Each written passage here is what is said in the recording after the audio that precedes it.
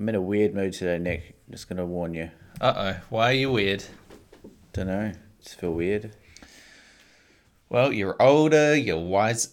Well, you're older. Yeah. What's It's really weird funny. about you? I don't know. I think it might be a bit of the old post birthday blues. If you know what I mean. You're feeling a little bit down.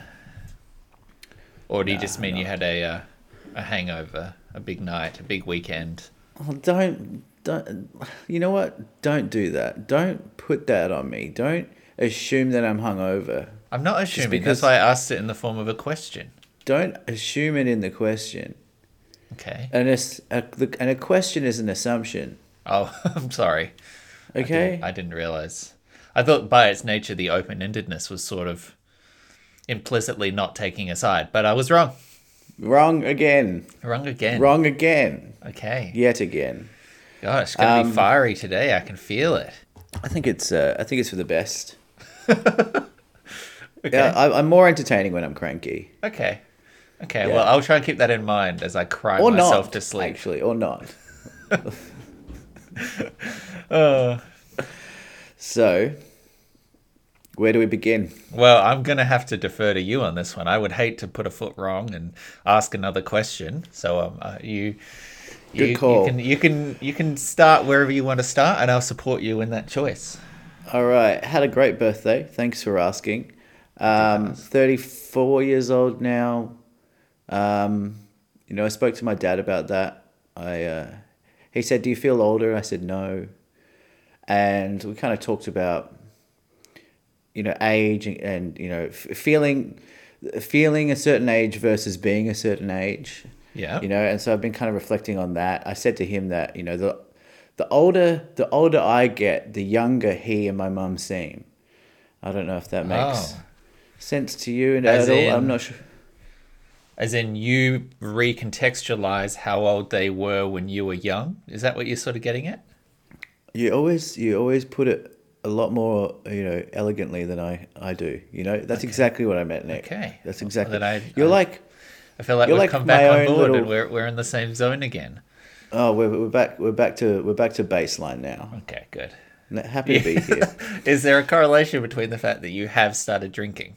Because you were cranky, then you cracked a beer, you've had a little bit of a chug, it's gone down the system, and your mood quite quickly has improved for the better. I think. Well, I mean, maybe. I mean, I've been having some erratic mood swings lately, Okay. and not necessarily in a bad way, but like it just this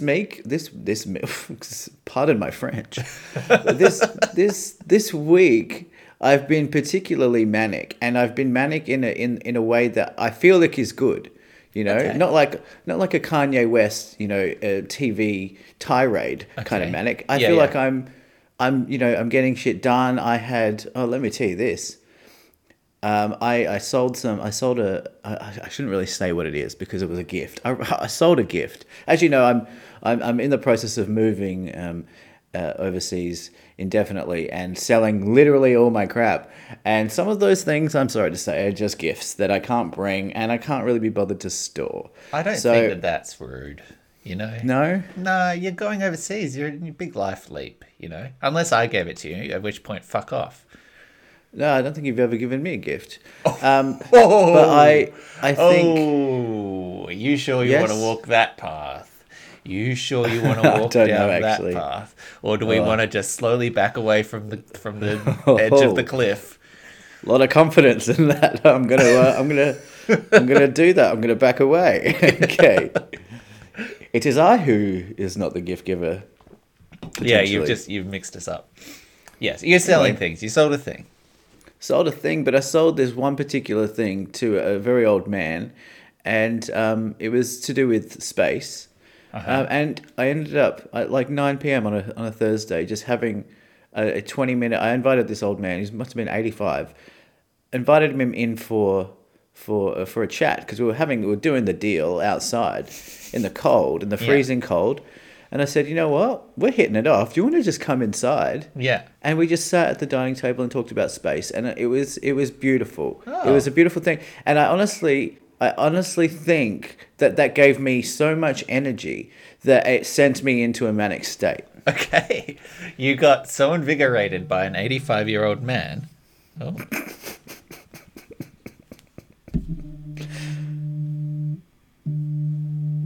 Emergency alert.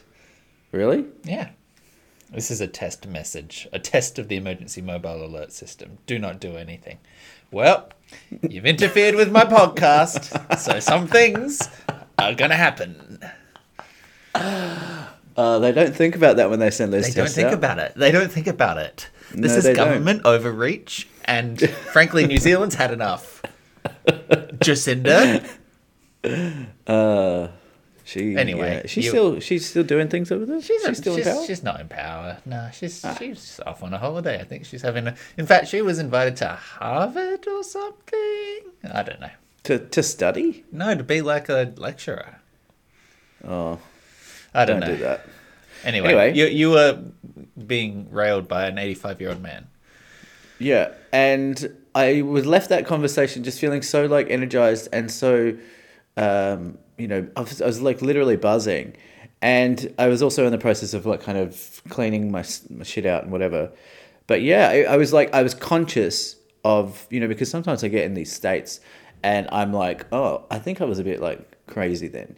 But this one I was like, oh, I feel it. Uh-huh. And, I'm texting Lauren and I'm sending coursing through your veins. It is like that, but it's like in the way that I talk, and I feel like my brain's going 1,000 miles an hour, and it's coming through in my text messages.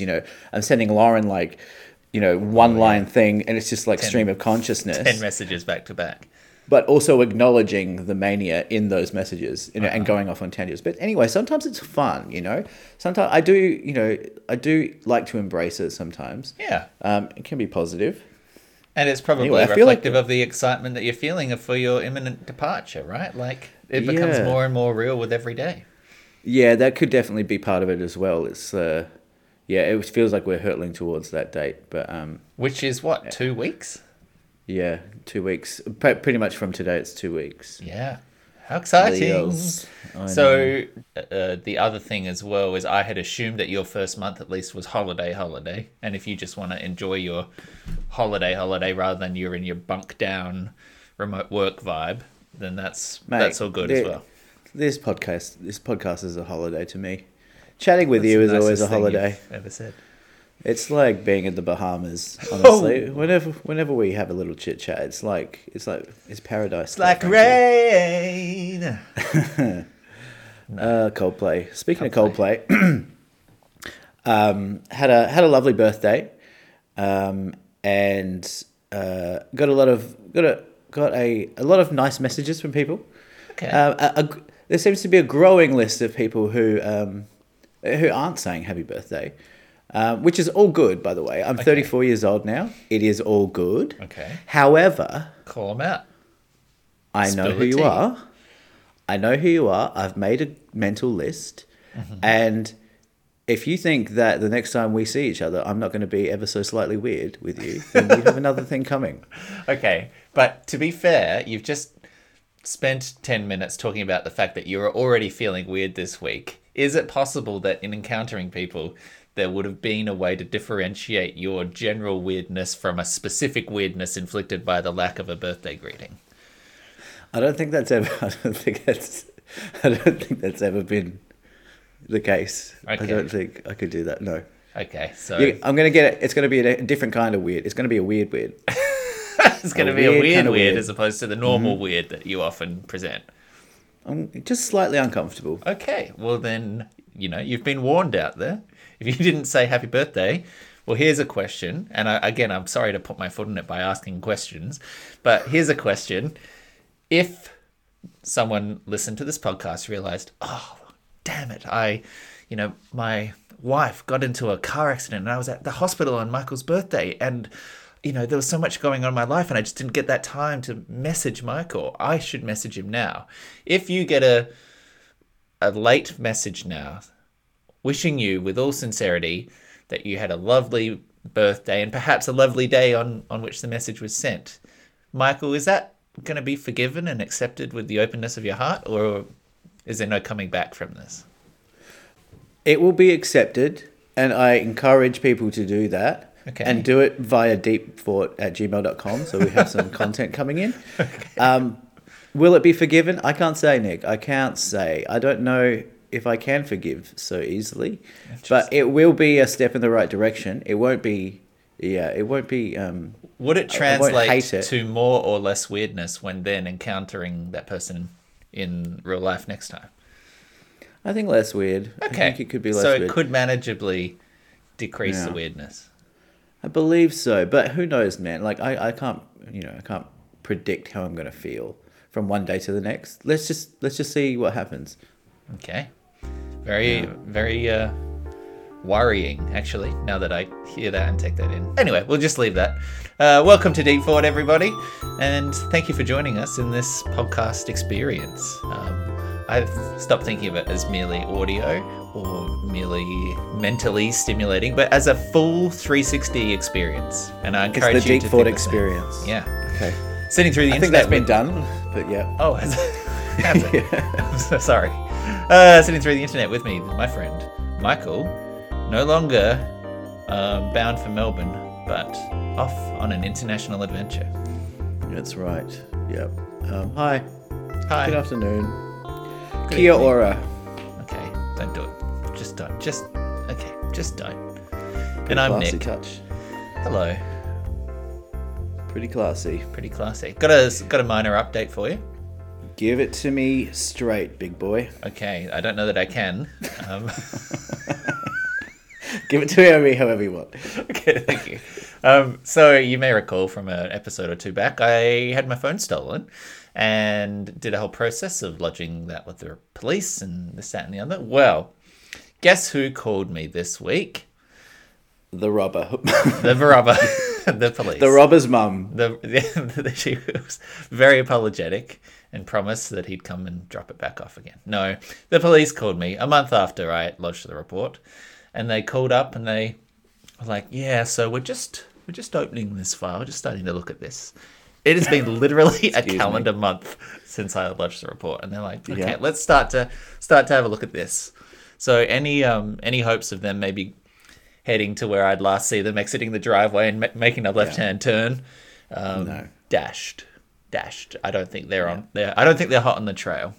No. But they did call and tell me that in order for this to be even considered for further investigation, I need to do a formal statement. And luckily, on the day of the theft, while it was all fresh, my lawyer brain kicked in and there was like, write down everything that happened, write down all the messages, take all the screenshots, put it in a document so you have it all. You could just send them the link to the episode, mate. Well, I should have, because it would have saved me some time. But I had a document there with everything as it happened, minute by minute, across the day. And I transferred that into a witness statement and sent it off. And they said that basically Facebook Marketplace thefts happen so frequently that they just tell people don't ever use it and we won't investigate it.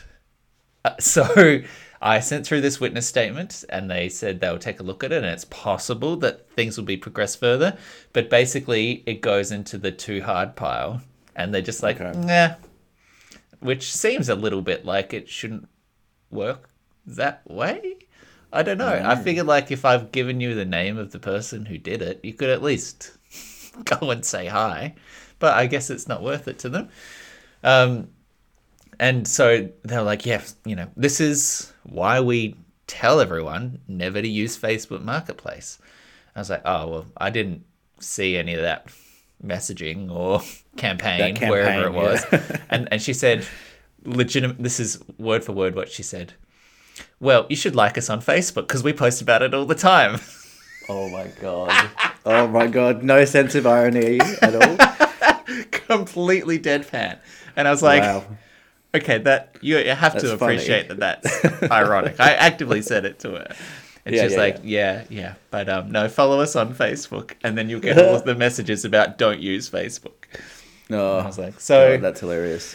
Yeah, not going to expect. But what's their stance on like Gumtree and eBay? Like it's the same thing. I think that they take those as, like over here, it's Trade Me is the equivalent, where you have to have a registered profile and you have to pay to, bid and do all of that sort of money exchange process through the service rather than like hand over cash in person. And I think that they don't mind that because it's slightly more secure.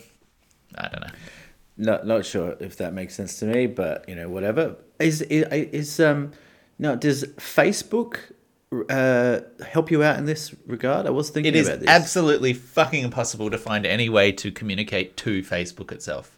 It is just impossible. You can't even report like a problem with the sale.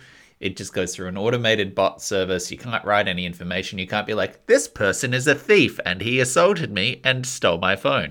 There's no physical way to do it. So, yeah they just don't give a shit. Could try flicking Zucks a message on Instagram, maybe? Maybe. Do you think Zucks is on Insta? Yeah. Okay. Well, maybe I'll try that.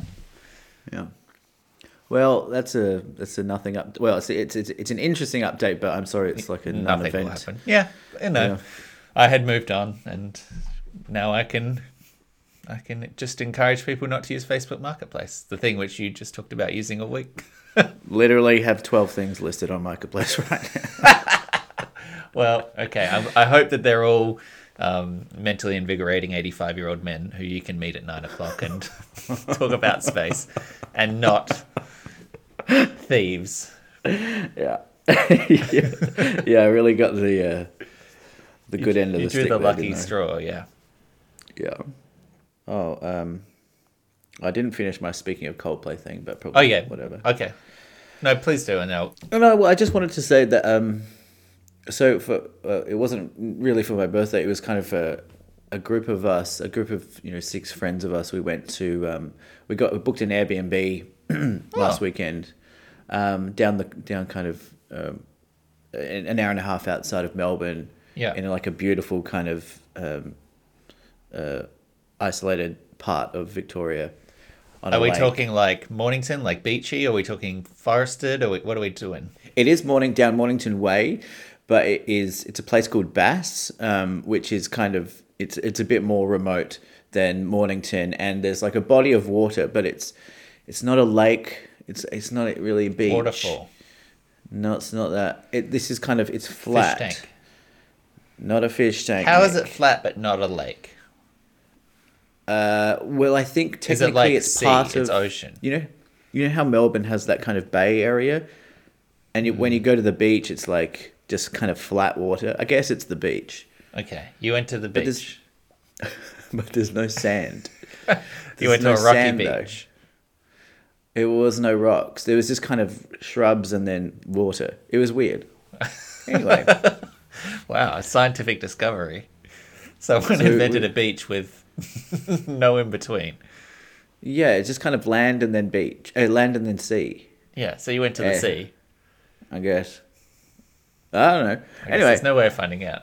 No way to find out. And yeah, had a lovely time down there. We had it was kind of emotional because this is kind of Lauren and I's kind of send off. Just to see our close friends before we go, and I got some photos up on the old Google Nest of everyone to play on a slideshow. Uh-huh. Yeah, I really leaned into the sentimentality. Okay, but did you lean into it ironically and then find yourself actually being affected by it? Oh, well, it's not ironic because I'm a very sentimental person. Okay, so it was completely sincere. Yeah, completely sincere. Wow. And people do get into it. People like to see photos of themselves, and there's some silly ones, and then there's some like, oh, remember that, and then so that's nice. It's it's kind of it's nice to lean into. The older I get, I feel like I'm leaning into that kind of sentimentality a bit more. I'm also just getting a bit like more emotional, I think. This week, or just as you age. As I age, I think I told you that. Good. Over New Year's, I was tearing up over Celine Dion or something. Sure. Well, Celine Dion, you should tear up over her.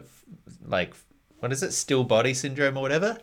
Is that it? Frozen stiff bodies. Do you know about Celine Dion? She's No. got this fucked up medical condition where her like body is like super arthritic and she's becoming like basically immobile. It's really awful. Yeah. I'm definitely not looking that up. Things bum me that would bum me out for sure. Yeah. Yeah. And she, likes being out on tour and singing and on stage and everything, and she's had to cancel it all because she's degenerating. Got it. Man. Fucking hell. Life is hard, man. Life is hard. Yeah. No, it is definitely is. So we I don't really have much of a story here. I thought is this of note. We on the second day there we ended up doing acid.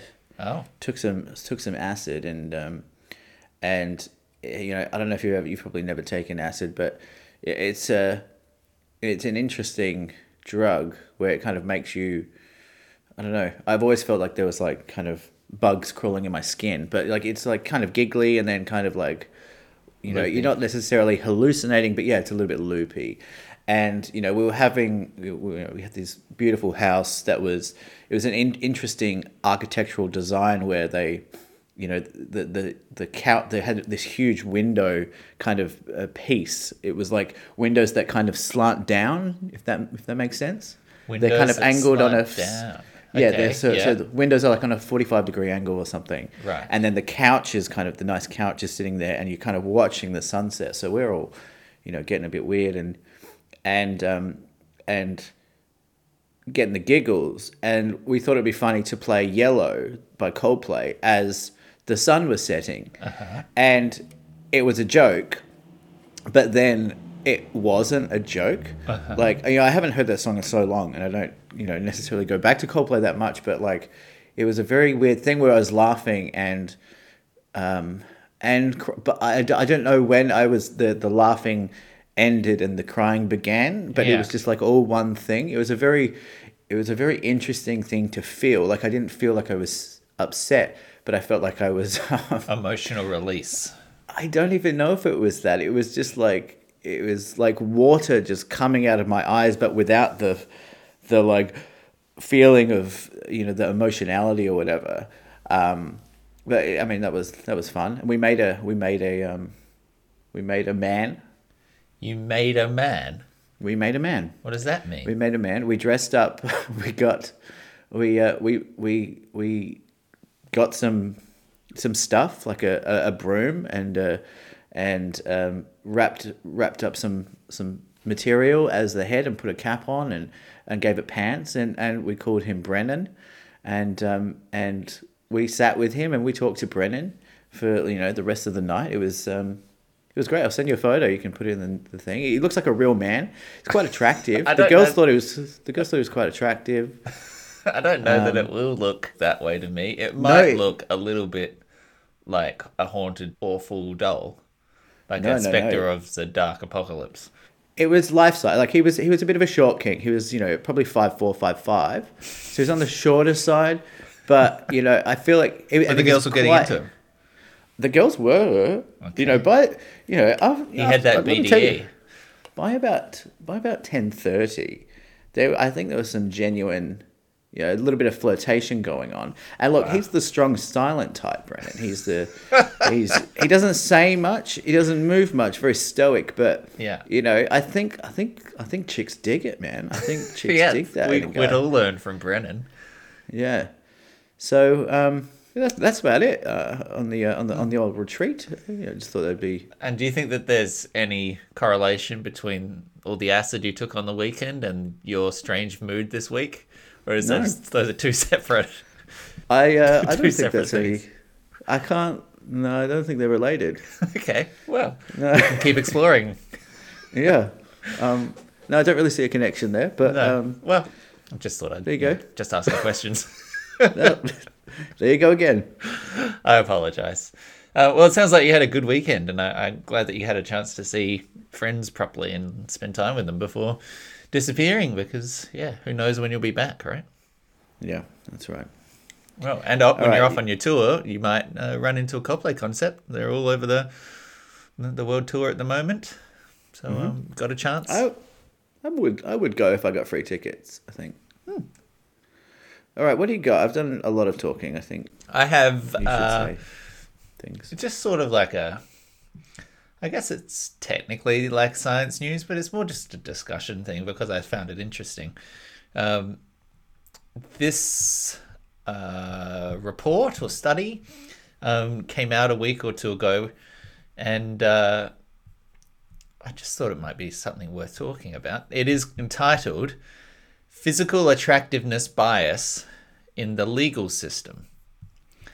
So this was a report put together by the lawproject.com.au, an Australian organisation, one assumes, basically exploring how physical attractiveness influences people's pathway through legal troubles, whether it makes you less likely to be convicted by a judge, whether it makes it more likely to be receiving leniency, whether there's any correlation between attractiveness of your legal defendant, like who your lawyer is, and how it interplays with juries and all that kind of thing. Positively? Well, positively or negative. This is the question that they were asking. They wanted to see whether there was any effect that attractiveness had on that result. And well, look, I'll just read it. When I started looking into this subject, I predicted a person's physical attractiveness would only have minor advantages. I was wrong. In fact, I was so wrong that in one study, the effects of physical attractiveness on judges were so influential, they find unattractive criminals 304.88% higher than attractive criminals. Surprising, I know. A second concern. Where is this being published? The Law Project. The Law Project is an initiative founded in 2016 by leading lawyer Rod Hollier for the purpose of arming Australians with their legal rights. The Law Project researches and publishes information written for the everyday person. Shout out to them. Shout out to them. So basically, I'll skip to sort of the key takeaways here, and then maybe we can have a chat about some of the various things, or chime up as if anything piques your interest. Mm-hmm. But physical attractiveness had a significant influence on judges' sentencing. The more unattractive the criminal, the higher the sentence. Conversely, the more attractive the criminal, the lower the sentence. The results of 3 studies show a minimum increase of 120%-ish and a maximum increase of 300% based on attractiveness. Attractiveness had little to no effect on a judge's verdict of guilt. So attractive and unattractive criminals were convicted equally, but the sentencing was different. Mock jurors generally sentenced unattractive criminals significantly higher than attractive criminals, but jurors don't actually determine sentencing in real court cases, so it's not really directly applicable. Generally, attractive people are perceived as more intelligent, more socially skilled, more appealing personalities, more moral, more altruistic, more likely to succeed, more hireable as managers, and more competent. Attractive people tend to have better physical health, better mental health, better dating experiences, earn more money, obtain higher career positions, are chosen for jobs more often, promoted more often, receive better job evaluations, and are chosen as business partners more often than unattractive people. So, look, there's a lot to jump into there, and I don't know how much we have here to actually talk about it, but have you ever considered what a role physical appearance might have in the way that you're treated in a legal context? Well, yeah, I mean, first of all, pretty good news for a couple of studs like us, Nick. This is great news for us. This is very good news. We're super hireable. Sounds great. Sounds great. I do wonder about this all the time. I wonder if I view attractive people as more competent or whatever. I genuinely don't think that I do. You know what I do? It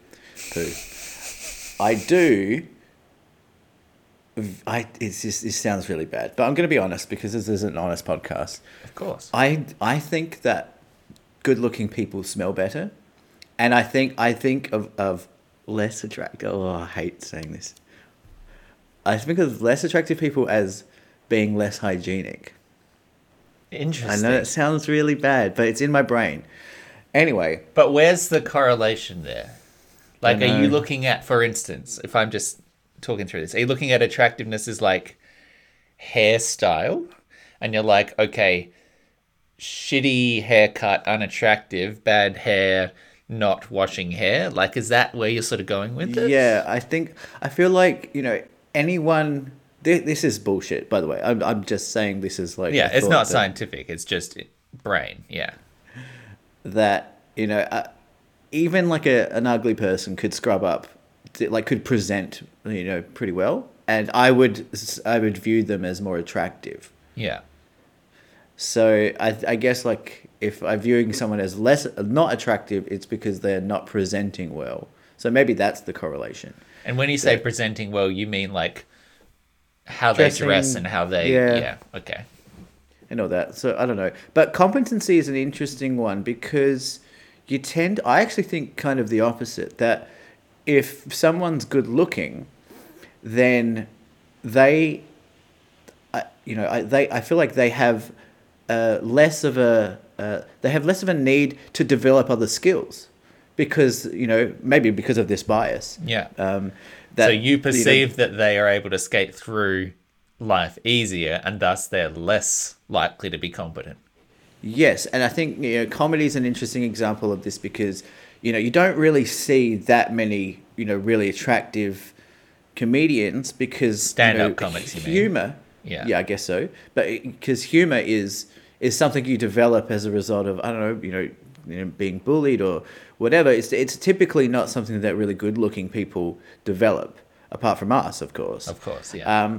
We're the exception, but There I is guess always that's that thing, right? That when you go to something like when John Hamm was in Bridesmaids, and everyone's like, he's so funny. How can he be funny and also be hot? That's not fair. Like that, even though everyone's joking about it, and even though I genuinely do think he's funny, and I think on the face of it attractive, there's definitely like people don't like that you have two Exactly. things in the plus column, right? That's right. And I do think that applies Comedy to... is meant to be for the ugly people. Yeah, for uggos. I do think that as well, that like even if you're talking about like I don't know, maybe a managerial role in an office, or I guess CEOs are a bit different. You kind of want a good looking CEO, or at least someone who looks decent. But that depends on the industry as well. Because if you go, I think interestingly, like tech is its own thing, right? Like if you were to say, like have a computer problem and you walked into the computer repair store and you saw a guy with a shitty haircut and ill-fitting clothes, your brain, I bet you, would say, this guy can fix my shit. That's my guy. Yeah. This is my guy. This guy knows what he's talking about. And if there was fucking John Hamm there behind the counter in like a tight polo top and he was like, yeah let me defrag your system for you. Yeah, I'll get into the... You would be like, is there anyone less attractive here? Can I get someone who lives inside, please? Not plays football. Someone who hasn't seen the sun in, a few months. Yeah. And I think, just to follow through that thought, my point there was that a CEO of a tech company dresses like a slob, right? Like Mark Zuckerberg just sort of looks like a general dickhead. He doesn't wear suits and when you see him in a suit, you're like, what are you doing? Yeah. I mean, it's like, but that's become its own fashion, which is kind of, led by, Silicon Valley. It was like, Steve Jobs kind of maybe started that, and then it became like, oh, that's how, like the less you dress, kind of almost they want it to correlate with, oh, he's not even trying with his dress, that means he's so powerful, more so important. Rich. Yeah, he's so powerful that he doesn't need to put any effort in.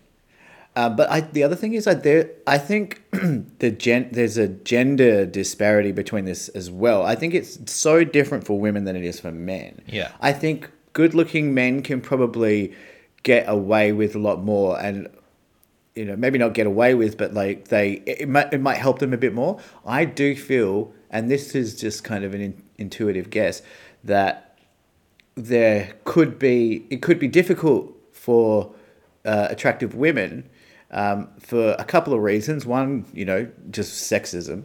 And constant just trauma of shitty guys. Just and not being able to go anywhere in the world without having your appearance commented on. Sure, but also from other women. I think Sure.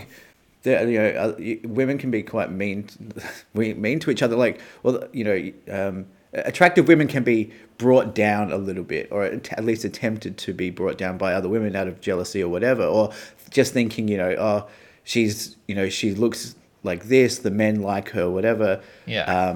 She must be a bimbo or whatever. I think so. There's a little bit of that sentiment potentially floating around. So I do think it is more difficult for beautiful women. Well, let me follow up on that, because there was a section in this.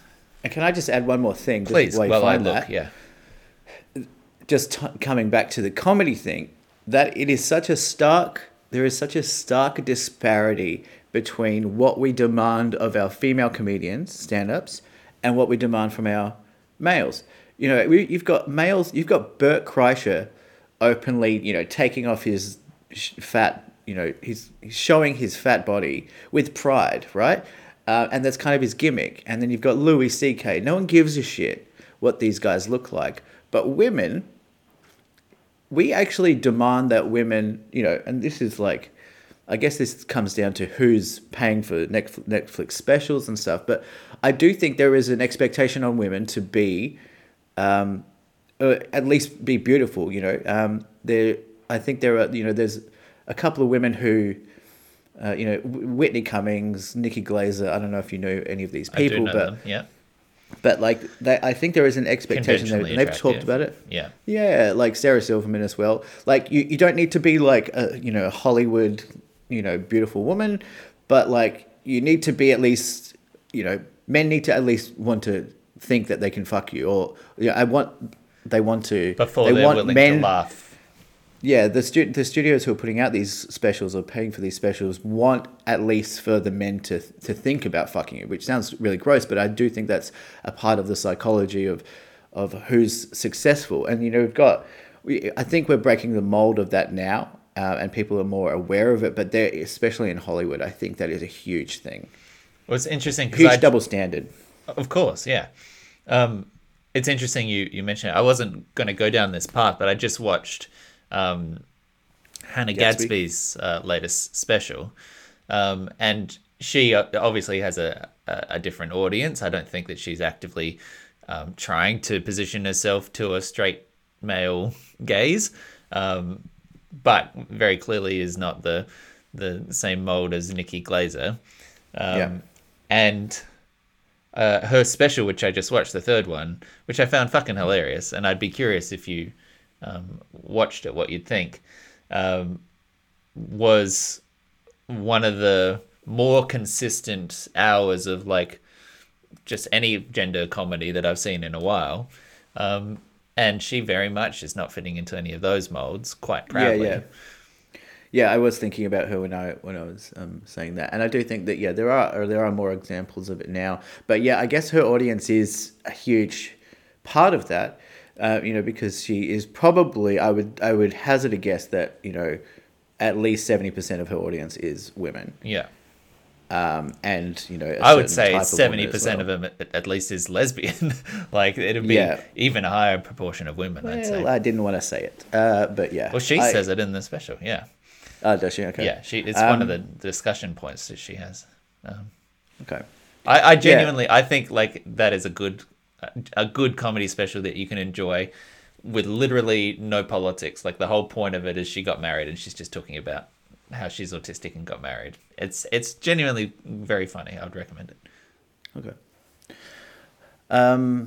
Yeah, it's good to see that people are still pretending to like Hannah Gadsby. Oh, come on.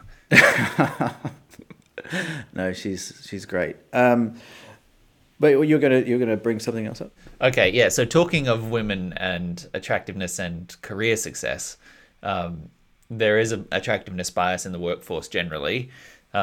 We sort of covered it off a lot at the top, but attractive people are perceived as more hireable as managers, more competent.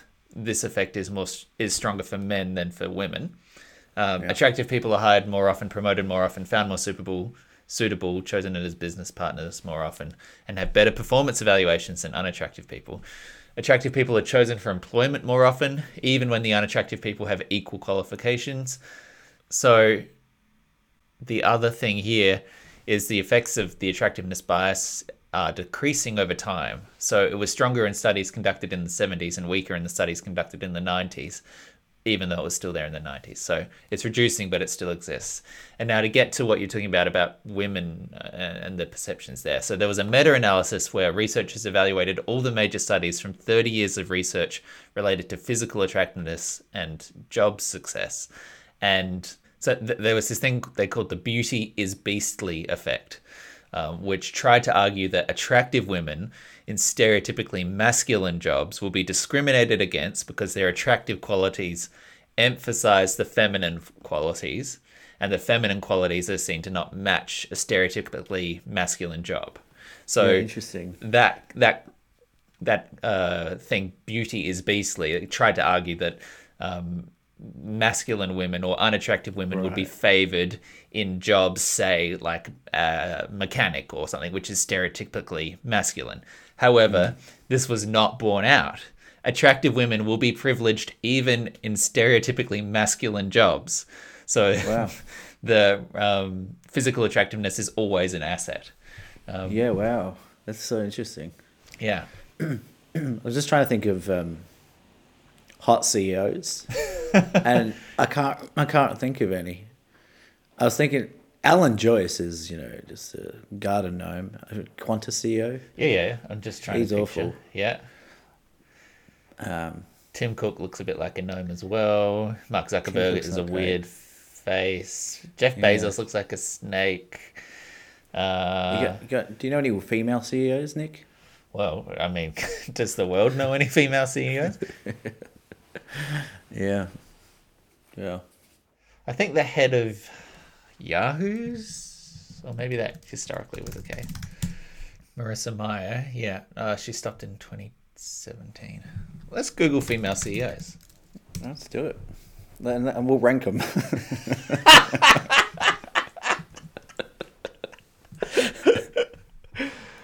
Oh, God. Okay, list of women CEOs of Fortune 500 companies. As of December 7, 2022, women were CEOs at 9.4% of Fortune 500 companies. I don't recognize just about any of these companies. It's Gotta work harder, ladies. Come on. Okay, so the highest position is a woman called Roz Brewer, number 18 of the Fortune 500, which is the Walgreens Boots Alliance. She's one of only 2 black female CEOs in the Fortune 500. Progress. I don't know how to end this story in a way that isn't weird. I think you just did it. Yeah. I can't believe I kind of baited you into. You did bait me into even. That. Yeah. I appreciate it. Well, you're welcome. Anyway, I do think this is a very interesting thing. I was thinking about like journalists that attractive female journalists, but in an industry where you might be in front of the camera a little bit, so there's a bit of a media thing, but you're not necessarily front and center all the time. I can imagine being an attractive female journalist would be difficult. I think awful. That could be challenging more so than a man. I just don't think people really, and I know this is not necessarily true for everyone, and half of this podcast isn't heterosexual, but on the whole, I don't think the world cares about how men look anywhere near as much as no. I would agree with that. No, yeah. I think that's very, very apparent. I suppose my question, just returning to the original initiating article here, is: does it surprise you to know that when it comes to such a high stakes field as the law, does the fact that it's even apparent in those contexts where you could get sentenced 3 times worse if you're unattractive on the exact same merits and the exact same crime and everything, merely if you have a less attractive face, does that strike you as surprising? Now, I was slightly confused by that. So, is this the jury's perception of No, so the jury person? doesn't sentence, and The judge attractiveness versus unattractiveness, people are convicted at the exact same amounts. And then the sentencing's Right. done by a judge, so we're talking about a judge's perception of the defendant Wow. here. And the differences in sentencing there is up to 3 times worse if you're unattractive. Yeah, interesting. I mean, it is a little bit difficult to like. How are they measuring attractiveness? Now, in I this? did wonder that. I haven't read the studies themselves. I would assume that there was a very straight down the middle, like classic attractiveness metric. But what is it? Face symmetry? Is it? Yeah, I would assume so. Yeah, and perhaps it's a subsequent study where they put a bunch of faces in front of people and get them to rank attractiveness on a slider, Sure. and they have Yeah, them already aggregate it. Yep. and then you hand it off to the people to then, sentence, that kind of thing. Or you take photos of people who were actually sentenced in the real world and put them in front of people and get them to rate their attractiveness and see whether there's a correlation that way. Yeah. Um, Okay. And this is true even across minor misdemeanors up to serious misdemeanors.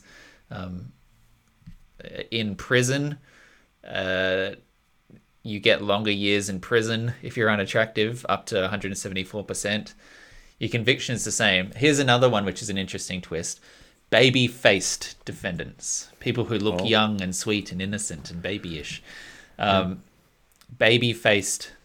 The more baby-faced a defendant, the more likely you are to win. So if you look sweet and you have the quintessential like high eyebrows and like, oh, there's no way I could have done this, I'm a simple little boy, you get away with it. Yeah, that's a good defense. That one. Yeah. Yeah. I mean that does make sense. I do get these videos popping up on my Facebook suggestions recently where it's people who have been convicted of serious crimes.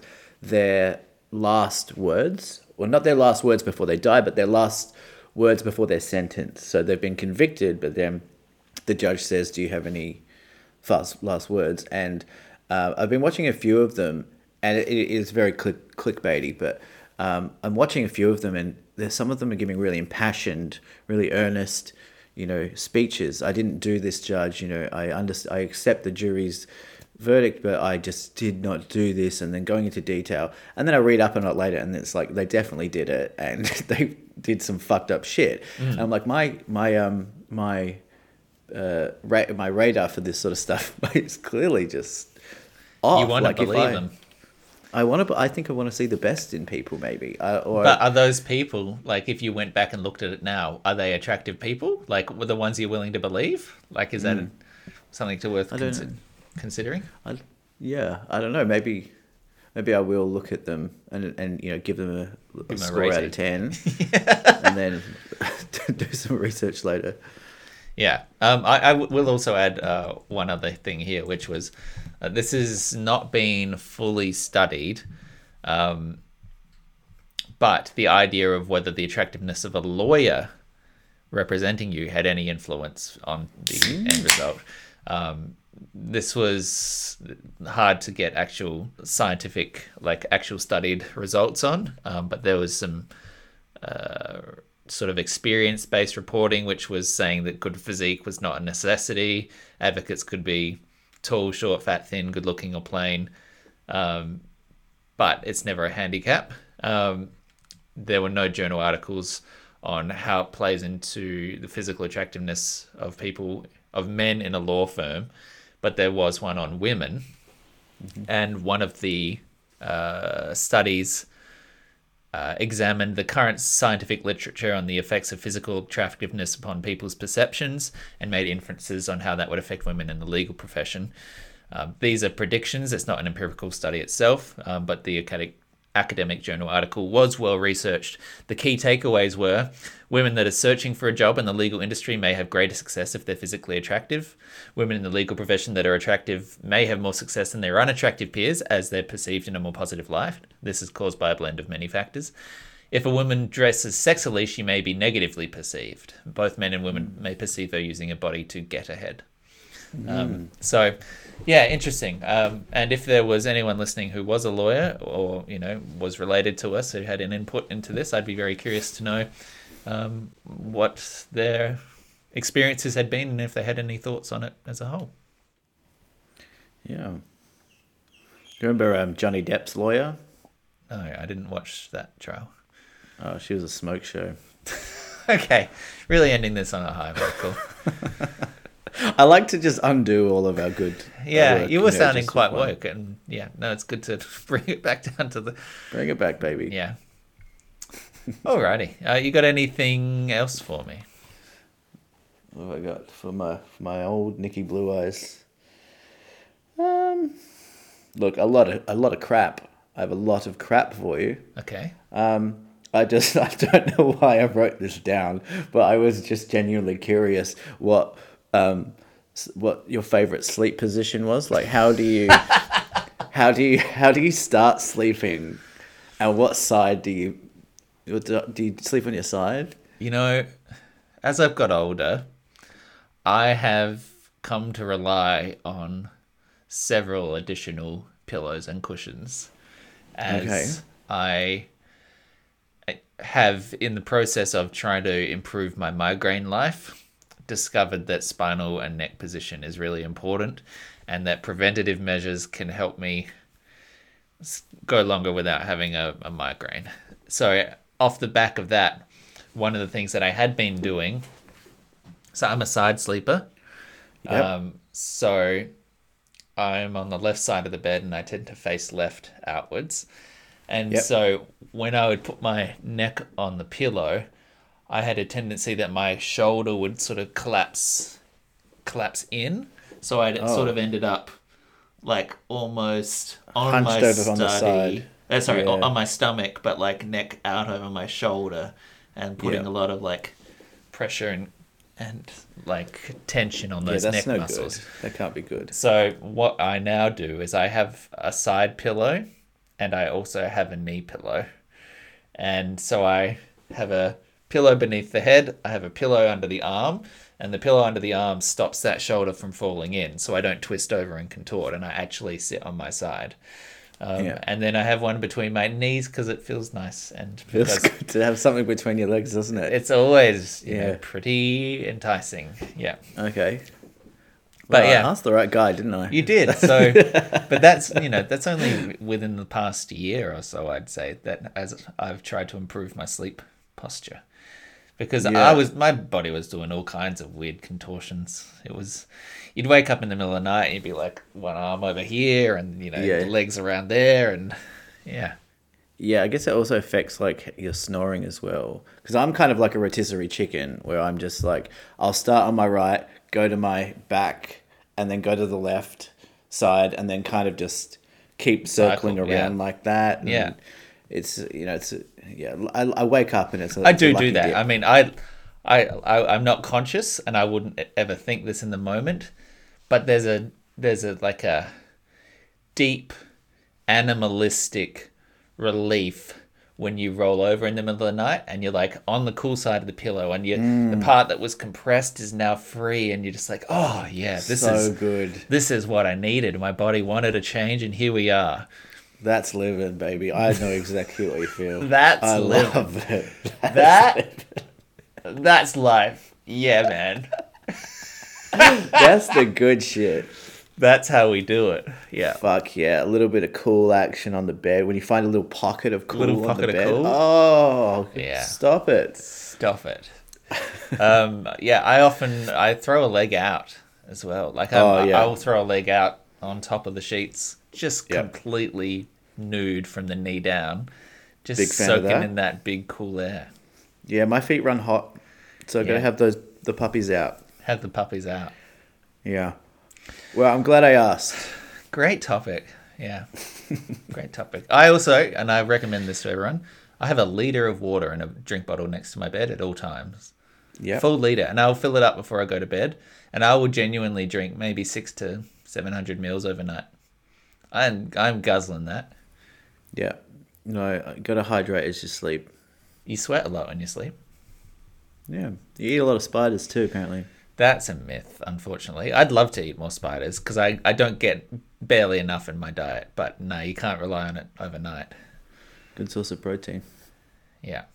Oh, I don't know if this is interesting, but I might just briefly say a weird thing that happened this week. So Put it in. over a week ago, Thursday before last, I went to a new masseuse who was recommended by my headache clinic. I get massages to loosen up my neck muscles and back muscles, which again contributes to the migraine stuff. Yeah. And I ended up going to this new person that was referred by the headache clinic, because one of the concerns sometimes is that a masseuse who doesn't know what they're doing can fuck around with my actual sort of physio done treatment. So they want very specific masseuses to do it. So I went to this person for the first time, and it was average. And I didn't feel like it had greatly improved things, but it was okay at the time, and I did not enjoy it. And then on Saturday a week ago, I went for a small, like an hour drive, road trip down to a town called Akaroa outside of Christchurch. And then we came back on the same night, went again another hour on the way back. And then on the Sunday, the next day, across the course of that day, I started to develop this crazy back pain. And it sort of came out of nowhere and came on very slowly. And then by the afternoon, yes, I couldn't really tell. It was both. Like, it was in one localized place, but it was definitely aggravated by certain movements and positions. Right. So I was trying to I was leaning on a foam roller. I was trying to ease it with like a spiky ball and, all my sort of basic muscular things, trying to ease it. And then over the course of the day, it just worsened and worsened.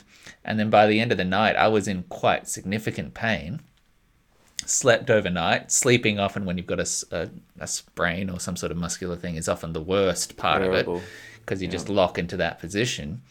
And then the next morning I woke up in such agony. Wow. Went and had a shower, and hobbling like a 70-year-old, really struggling to just not move the back at all. Went and had a shower. And then either the sensory overload or the movement of reaching to wash parts of the body or whatever was so bad that I actually ended up yelping in just pure pain and collapsed to the bottom of the shower. And Casey came running in and be like, "What the fuck happened?" Oh my! You're on the floor. I was on the floor of the shower, just frozen, trying not to move as the waves of pain subsided. Dude. And so then we booked in a time with the GP.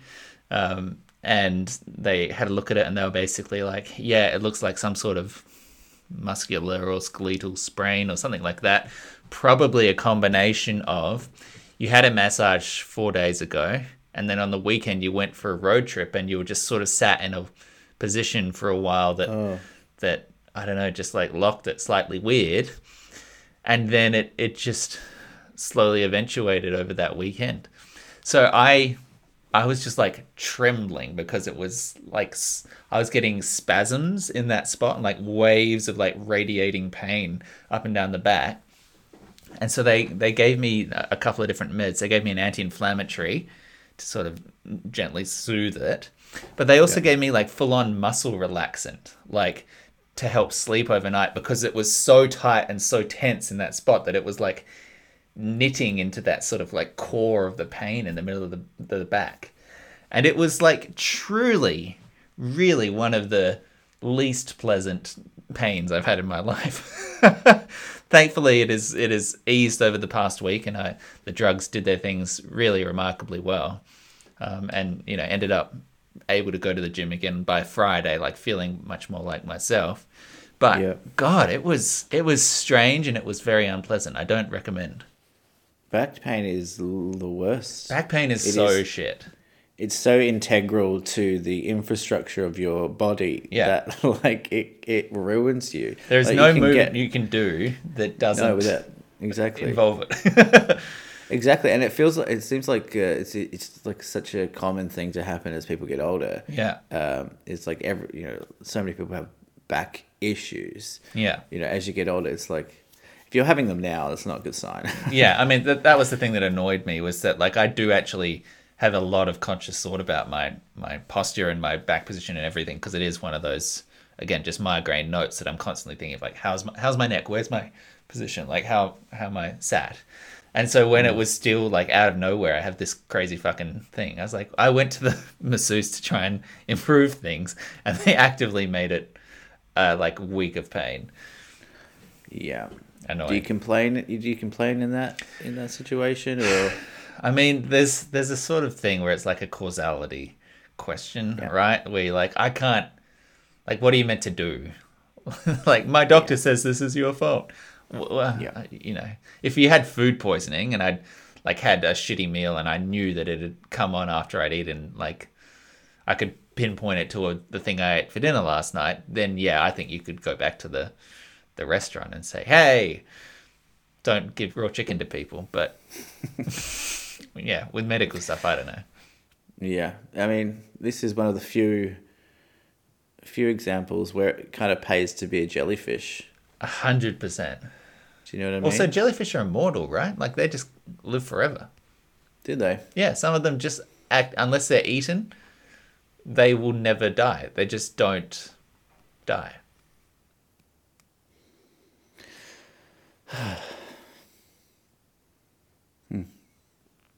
Well, you really took that hard. I'm sorry. I really thought about being a jellyfish. Yeah, you really good. You went somewhere. Of thinking. You audibly went somewhere. I went to the sea. Yeah. I went to the deep sea. Do you know how they judge the spiciness of chilies? Scoville scale. Yeah. Do you know how the Scoville scale works? Do you know what the measurement of the Scoville scale is? Is it pain? Yeah, but do you want to know how they actually judge it? How they judge whether a, you know, ghost chili is super hot compared to this other thing? I would love to know that. Well, let's do a little bit of talk about that. So, this was invented in 1912, right? Very old system, and arguably one in need of replacement. Chili pepper heat was measured by Wilbur Scoville, a pharmacist who came up with this way of measuring pepper pungency back in 1912. So here's how you do it. If you want to get a new chili on the scale, this is how they do it. You take a pepper, you dry it, you dissolve it in alcohol. Yep. Then you dilute it with sugar water, and you keep diluting it until 3 of a panel of 5 humans can no longer taste the heat. Oh.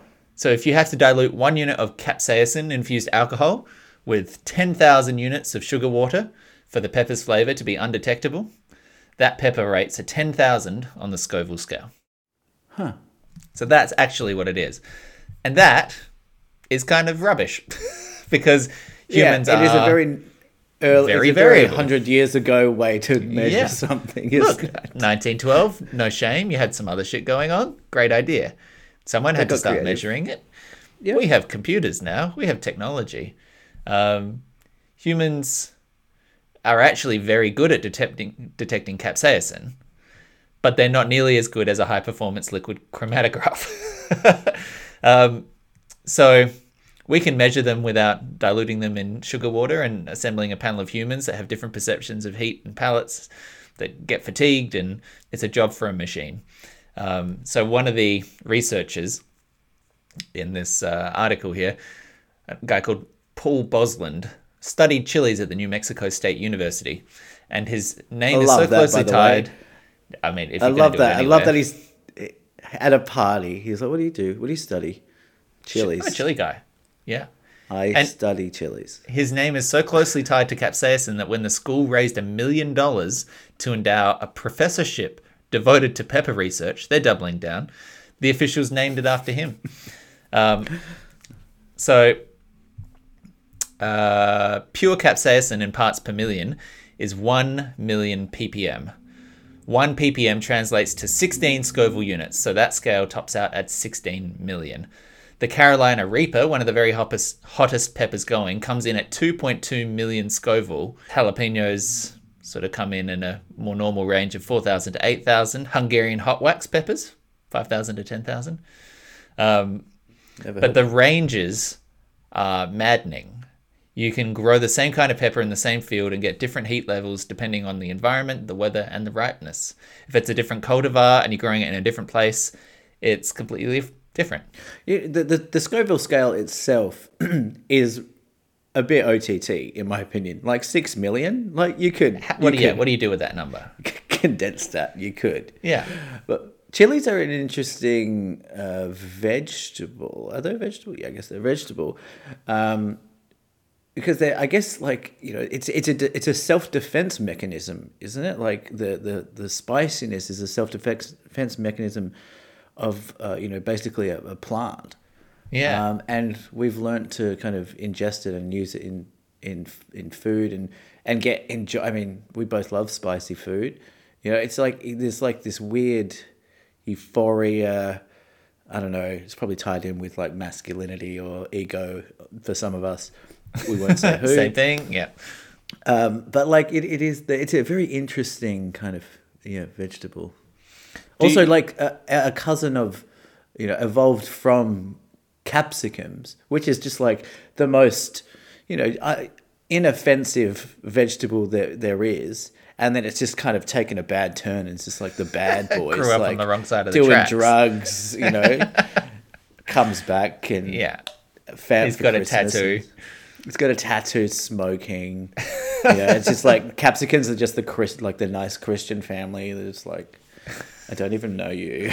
But I think if they're capsicums still show love for their relatives, like, and the chili's trying to like pull away, but capsicums like, you always have a homie, you always can come back. You're You're still one of us. We are all peppers. Exactly. And peppers stick together. Hot Ones, you watch Hot Ones, don't you? Yeah, every now and then. Yeah, I remember good that you guest. imported some of those sauces to do your own Hot Ones at a Christmas. We did our own Hot Ones, yeah. Yeah. It was fun. Did you ever hit anything that was too hot for you, or did you enjoy all of them? We were all just so drunk that it didn't matter. No, it was a fun thing to do. I'm not sure if I'm a huge hot sauce guy. Like, I think I want to be, but I'm just like, is hot sauce that good? Like, It's a maybe very hot American condiment, right? Like, it's a thing that Yeah. you put on cuisine over there because American food's bland, or because there's a lot of great, like, Mexican food everywhere. Yeah. But I don't think in our day-to-day life you're going down to the cafe and you're ordering your your BLT and wishing that the hot sauce was on the No. table as well. It's not quite the same. No. Yeah, I'll take hot sauce on a like a taco, but like, Oh, yeah. I'll take a spicy mayo over anything, like no matter what it is, A spicy mayo over anything. over any condiment. If I see spicy mayo on a menu, I'm getting whatever that is. Okay. And by spicy, you mean hot chili, or do you mean like a chipotle mayonnaise? Oh, I love a chipotle mayonnaise. I don't really mind. Okay. Is it spicy and mayo in the same, like next to each other? Yeah. It's like 100%, yin and I'm yang. getting that. Yeah. World peace has been found, and it's chipotle mayonnaise. Yeah. Well, good discussion. If Great. you've enjoyed this episode, Okay. then I appreciate you, and I think that you have proven yourself to be one of the more attractive people out there. There are plenty more episodes on our feed, so get scrolling down that thing and pick a random one out. 157. I don't know what happened then, but maybe that's the one to go check out. There's also plenty of ways to get in contact with us. If you want to find us on Facebook or flick a message on Instagram, send an email to deepthought@gmail.com. We'd love to respond to you and include you as part of the Deep Thought family on the show. So don't be afraid. Yeah, we want this to be interactive. And I keep banging on about this, but like, if you're listening to us on Spotify, can you just do 5 stars? Because, or just do whatever you want. But I feel like it's right there. You can do it. I've just started grabbing people's phones and doing it on their phone. Just random people on the street or people Random that you on the know. street. I'm like, hey, you old lady, give me a phone. She's like, I don't have a phone. I'm like, Okay. we'll find one. Now I'm passing the responsibility down the chain. Now you need to go steal someone's phone.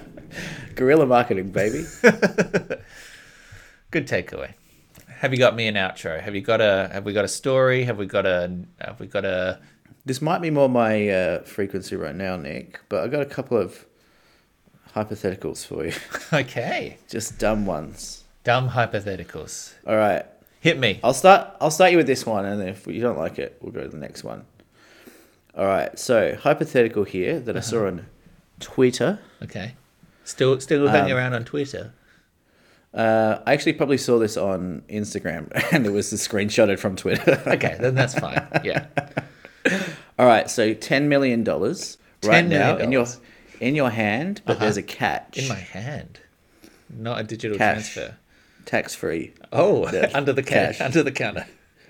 Okay, $10 million, but there's a catch. A snail is chasing you for the rest of your life, and if it touches you, you die a terrible death. The snail cannot be killed. It knows your location at all times, and its only purpose is to find you. You gonna take that? Yeah, easy. That's gonna be tough to. I guess you could. So fucking easy. Well, you're just gonna flee the country. Yeah, I mean, it can't cross water, for one. It doesn't... It's not like an immortal snail. Other people can touch it. It's just me that can't touch it. Just get someone to go put it in a box. Just go put it in a box and bury it in a field. And then I have $10 million. Like, it can't fucking go anywhere, and it can't get through a box. It's not a ghost snail. Just get literally anyone else to pick up the snail, and then I'll have $10 million. Okay, no, but the snail can't be killed. That's fine. Just lock it into a concrete booth, 6 meters under the ground. Pour concrete. Just literally pour it into a concrete foundation and live your life. It will be an internal torture. Alive. Like a step of like a multi-story apartment complex. Just pacing in snail jail. Yeah. Okay, but what if it was a bird? What It's about the same a bird? thing. No, you can't lock it up. What do you mean you can't lock it up? That doesn't... It's a free bird. The whole point of the snail metaphor, right, is it's very slowly coming after you. What kind of bird are you going to have that's like very slowly just walking, just like a menacing owl walking towards you on the ground? No, it can fly, and it can fly long distances, and it's looking for you, and it wants to touch you and tag you. And when it does, you die. A very different consideration now.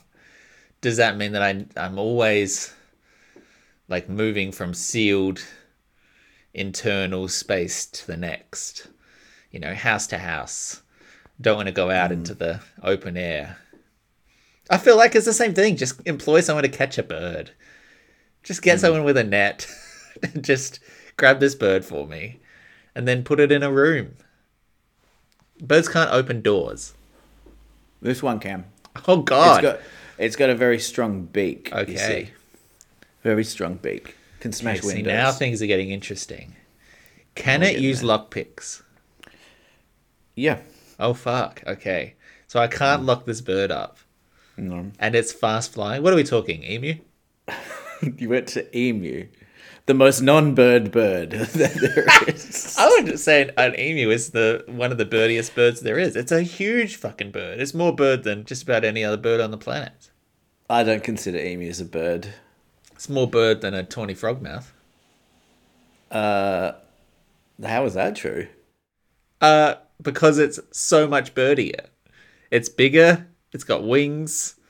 It's like a tawny frogmouth just looks like a stick. I love tawny frogmouths. They're very cool. Yeah, all right. Well, maybe. I don't know. When I read that, I was like, oh, this will be good. It was good. And then... It was also very easy. Yeah, it was easy. But in my head, I was like, oh, yeah, that's actually pretty good, Yeah. Just a side question, just a little admin that, you can leave in or whatever. A little bit of admin in the middle of the game. They've switched off. I had an idea for an episode we could do. It would require a little bit of homework, but we could do our own off menu. That might be fun. Oh, yeah. That's a fun idea. That might be a nice while you're traveling kind of idea. Yeah, something like. Anyway. Yeah. I'm sure they won't care. Yeah, who cares? Yeah. Do we care? I don't care. I don't give a shit. I don't fucking care. I'm so cool. I just don't even care at all. I don't care about you. I don't even care what other people think. That's how cool I am. That's really cool. I don't even think about it. Do you care what I think? I don't care about what anyone thinks because I'm just a cool guy. I do. I care what you think a little bit, but I didn't want to say it. Oh, that's really nice. What That's was your really next nice. hypothetical? All right, next one. just knocking these down, you know. Yeah. Next one. Would you? This is more serious. Oh, If you we might have done these in the wrong order. no, if you won the lottery, I'm curious to know how you would how you'd go about it. If you would tell anyone what you do. Well, it's one of those apocryphal things, right, where they tell you don't say ever that you won. Don't ever say that you won money, because then people come knocking, right? And they also say, like, immediately go and get a financial advisor and put them in charge of it all and lock it up and do that for 6 months before you tell anyone, and make sure that it's all looked after so that you don't waste it and lose it all. Like, take the advantage of having the money to ensure that you never have to worry about money again. Yep. But then I feel like if I like the people that I'm currently friends with and family with, I don't know that there's a way that you could suddenly have a shit ton of money No, and and hide not- it. have it be apparent to Yeah. people. But I don't see you as someone who's going to be buying a car. Like, I don't think like Yeah. you'd go out and buy a flashy car. No. But you probably buy a house, maybe. Yeah, for sure. Yeah, I might do a nice trip, I guess. Yeah. But no, I'm not going to go buy... I mean, I guess it depends how much money we're getting. But I'm not going to go buy a yacht. Like, I don't fucking care about being a yacht person or something like that. Yeah. Well, let's say it's 10 mil to stick with, to make it consistent. 10 mil. 10 mil. Yeah. I mean, So 10 it's mil modest, is modest. It's not... but it is life changing. It's life-changing, but it is absolutely not fuck around and do whatever you want forever money. Because 10 mil No. is, you buy a few houses and then it's gone, Like, Yeah. so you still got to think about it at that point. I do have a fantasy of like, obviously, of like winning the lottery, but like, I just think it would be so great to like just never tell anyone, like not even, I don't know, your parents, just You wouldn't even tell your just- parents. I don't know, like sometimes I fantasize about that. I'm just, I won $10 million and my parents will get none of it. and just tell. Well, I mean, Or do you want to be the anonymous charitable donor? well, Where it's that's like the other thing. someone has paid off your mortgage and you'll never find out who. But Michael's I got a don't cool think- diamond earring now. So Yeah, spent a lot of it on the earring. yeah. I wouldn't be able to do that. I keep seeing these. If there's kind of a myth, but these videos. I don't know if you see them on Instagram or Facebook. I really just got to get off social media. I'm think so so. annoyed by it. But you see these videos of like these social experiments that people do, where they test like someone working at like some gas station in Florida, and they go, oh, I don't have any food right now. Can you buy my food because I'm hungry? And then they do it, and they're filming the whole thing. Ugh. And then they do it, and then they go, I'm actually super rich. Here's $50. And they're like, oh my God. I'm like, just do it. If you're going to be nice, just do it. But they need to film it. gross. I know, man. It's like, it feels so icky, and I can't stop watching them. And it's like it's like the worst part of humanity. That's like, so narcissistic. it's To so be narcissistic. like, not just doing a nice thing, but doing a nice thing and wanting random people on the Yes. internet to know and applaud you for it. Isn't that the Ugh. worst? Isn't that the worst? That's gross. I don't use TikTok and I don't like it, and also the Chinese government's spying on you. But anyway, there's a guy who goes around and asks random strangers if he can cut their lawn. Yeah. And he does it for free, and he just films it because it's very satisfying to watch. So, like a professional gardener go and tidy up the lawn, It is. and that I find that quite nice. Yeah, I mean, he's just putting out good content. I think. Yeah, that's just classic content. It's classic That's content. just a classic grass trimming content mill. Yeah. That's a very hard sentence for me to say. I had to really think about every word as they came out. Glass Obviously. trimming content mill. I feel like lately, my speaking gets a little bit tougher. Like I do feel like words are falling out of my brain.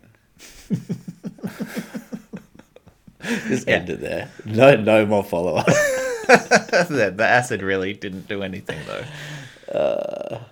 It was good.